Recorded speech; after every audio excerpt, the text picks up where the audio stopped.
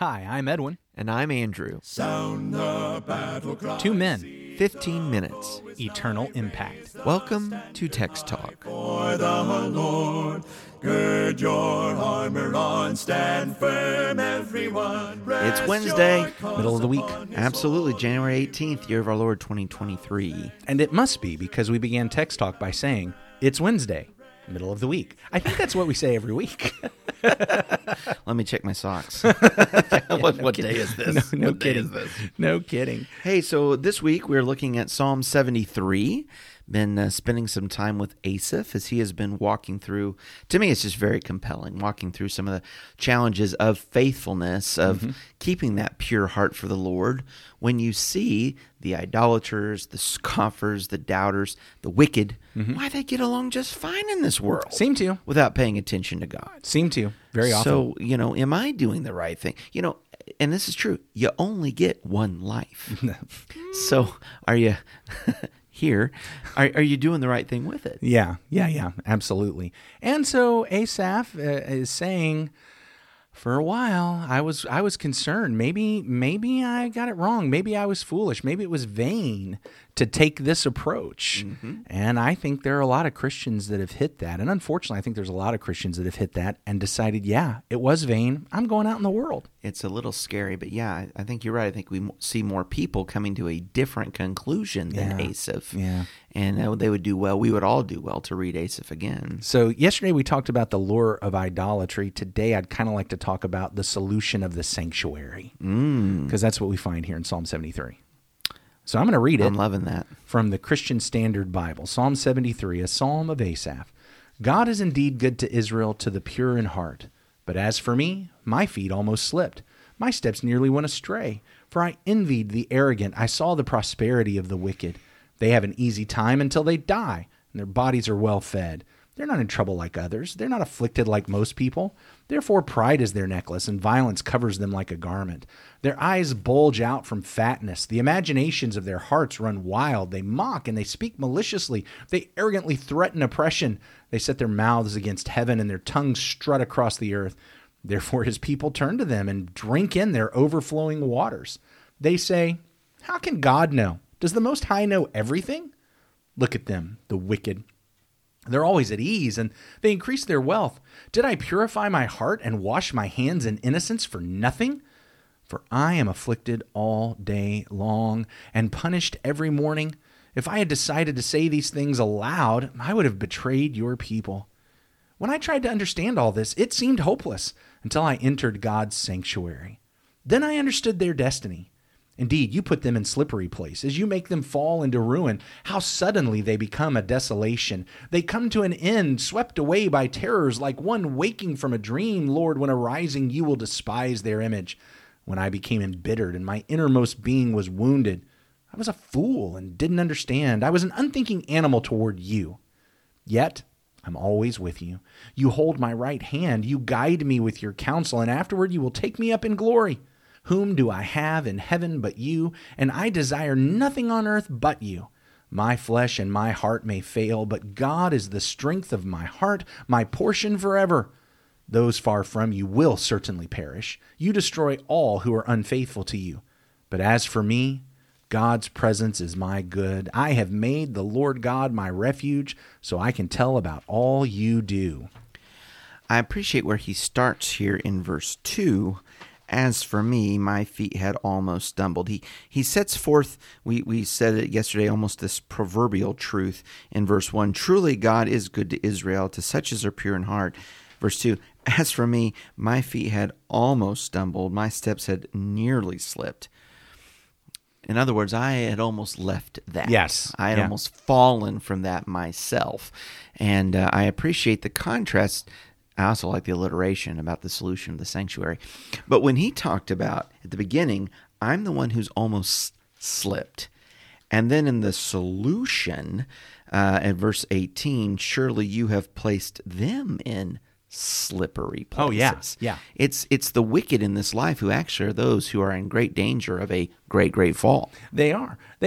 And okay, so a couple of things here. I think I love this thing. We mentioned it already about the this need to avoid the cathartic cleanse of what I've got to do is just tell everybody everything I'm going through right in the moment I'm going, broadcasting it to the world. Yeah. Okay, we've talked about that. And yet, notice where he is in verse 16. When I thought how to understand this, it seemed to me a wearisome task. Mm-hmm. I guess what I want to point out to people is I get it when you're in the middle of the junk, the stuff of life, and we're trying to piece it together and we're trying to make it fit. Sometimes it seems like a wearisome task. It's like, I just don't think that there's an answer out there at all. And I want to point that out with Asaph here. He was at a place where it was like, I just don't think there's an answer. There's not an answer for this. And for me to try to figure out this answer, it's too much. It's beyond me. It's above me. And he really is at that place of, I'm just about to cast it all off and just, I'm going to throw in the towel and I'm giving up on this. I get it. There's that place where it does seem wearisome. I just want to say, hold on. Mm-hmm. Hold on. That's exactly what Asaph did. He was at that place. He understood that feeling. But what did he do? He held on. Yeah. And what was the turning point? The turning point I find in verse 17. Until I went into the sanctuary of God, then I understood their end. We talked about Asaph being a Levitical singer, and the sanctuary is this place, right, for worship in the Old Testament. But that's the key, isn't it? He's going to the place where God dwells, the glory of God, to be in that presence, to worship Him, to spend time with Him, and then there's clarity.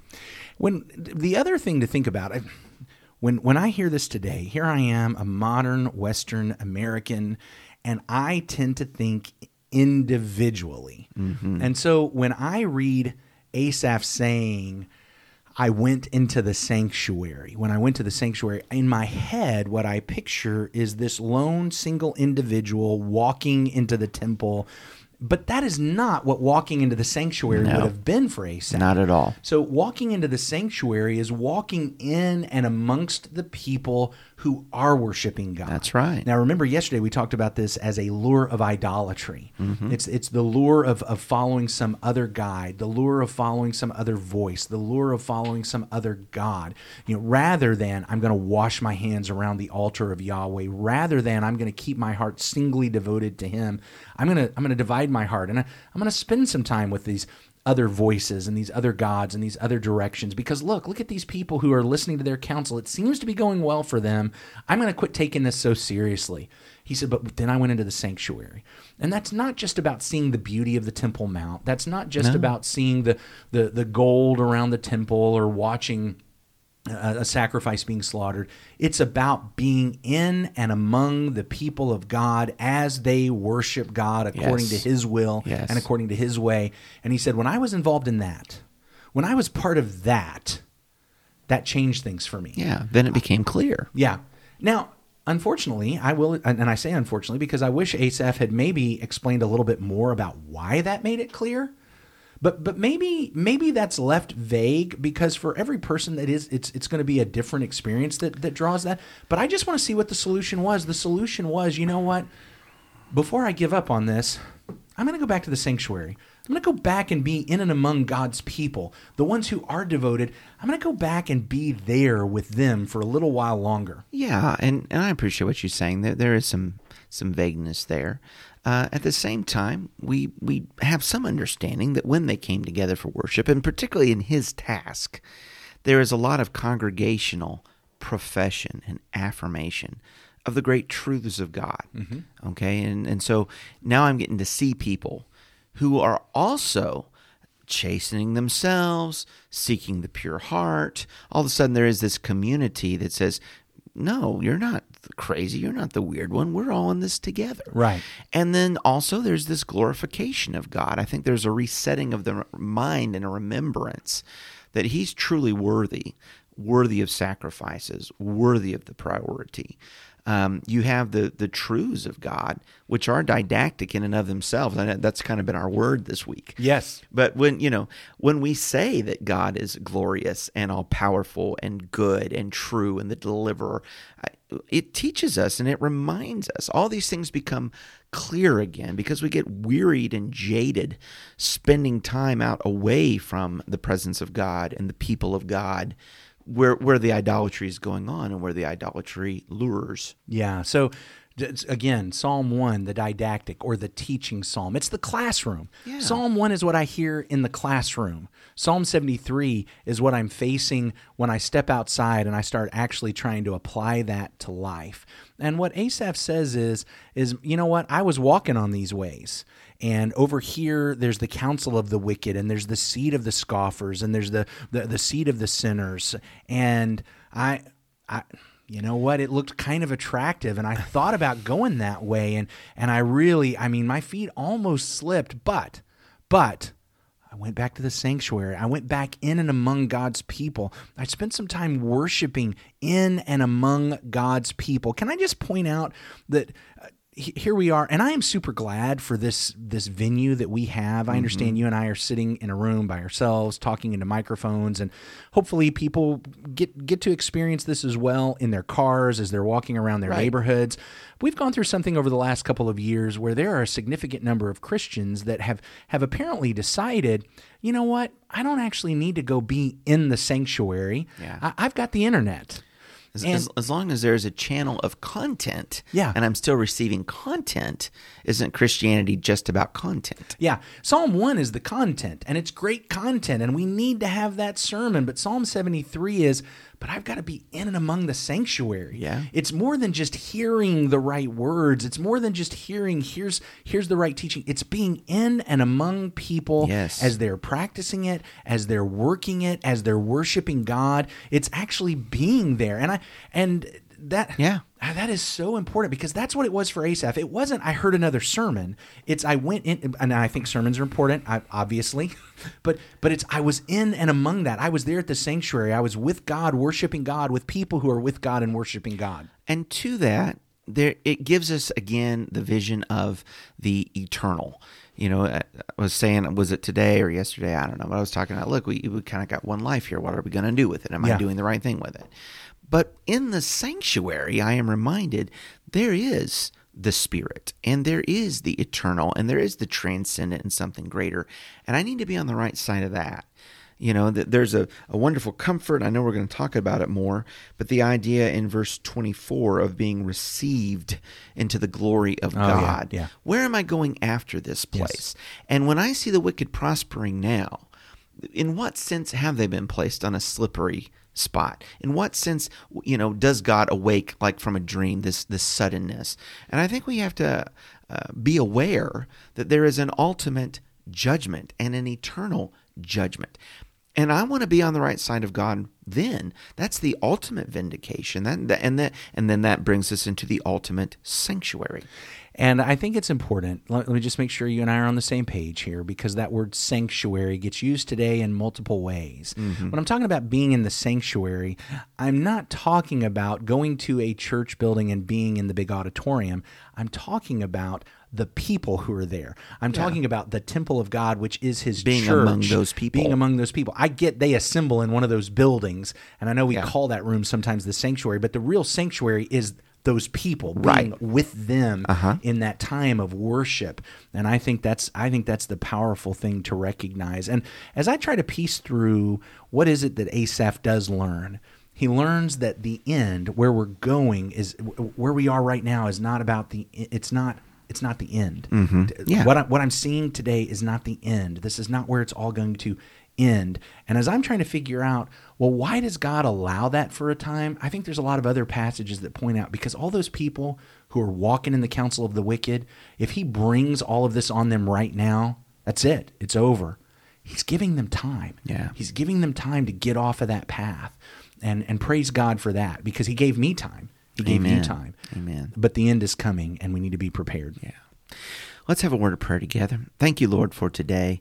We're so glad that we can come to you in this avenue of prayer. And my heart is for the many people listening to the podcast today, Father, that you would bless them and encourage them in your word. Father, that we might remember how important it is to be a part of your church, to assemble with your church, to worship you, Father, that we might taste some of the sanctuary now. Father, that it would reset our minds and our hearts as we assemble together, to really keep you first in our priority. And Father, to stamp down those seasons when we become envious of the wicked or desire to have what they have, remembering that we have you, and you are more than enough. And we pray, Father, that you would bless us to that end. In Jesus' name, amen. Amen. Thanks for talking about the text with us today. I'm Edwin Crozier, and I'd like to invite you to join the Christians who meet on Livingston Avenue in Lutz, Florida this Sunday for our Bible classes and worship. You can find out more at christiansmeethere.org. Check out our daily written devotional that goes along with today's episode. You can find a link for it in our show notes. Michael Eldridge sang all 4 parts of our theme song. You can get more from him at acapeldridge.com. Please remember to subscribe, rate, and review Text Talk in your favorite podcast app so others can find it and learn about it more easily. Have a fantastic day. Steady, pass the word along. Onward, forward, shout aloud, Hosanna. Christ is captain of the mighty throne.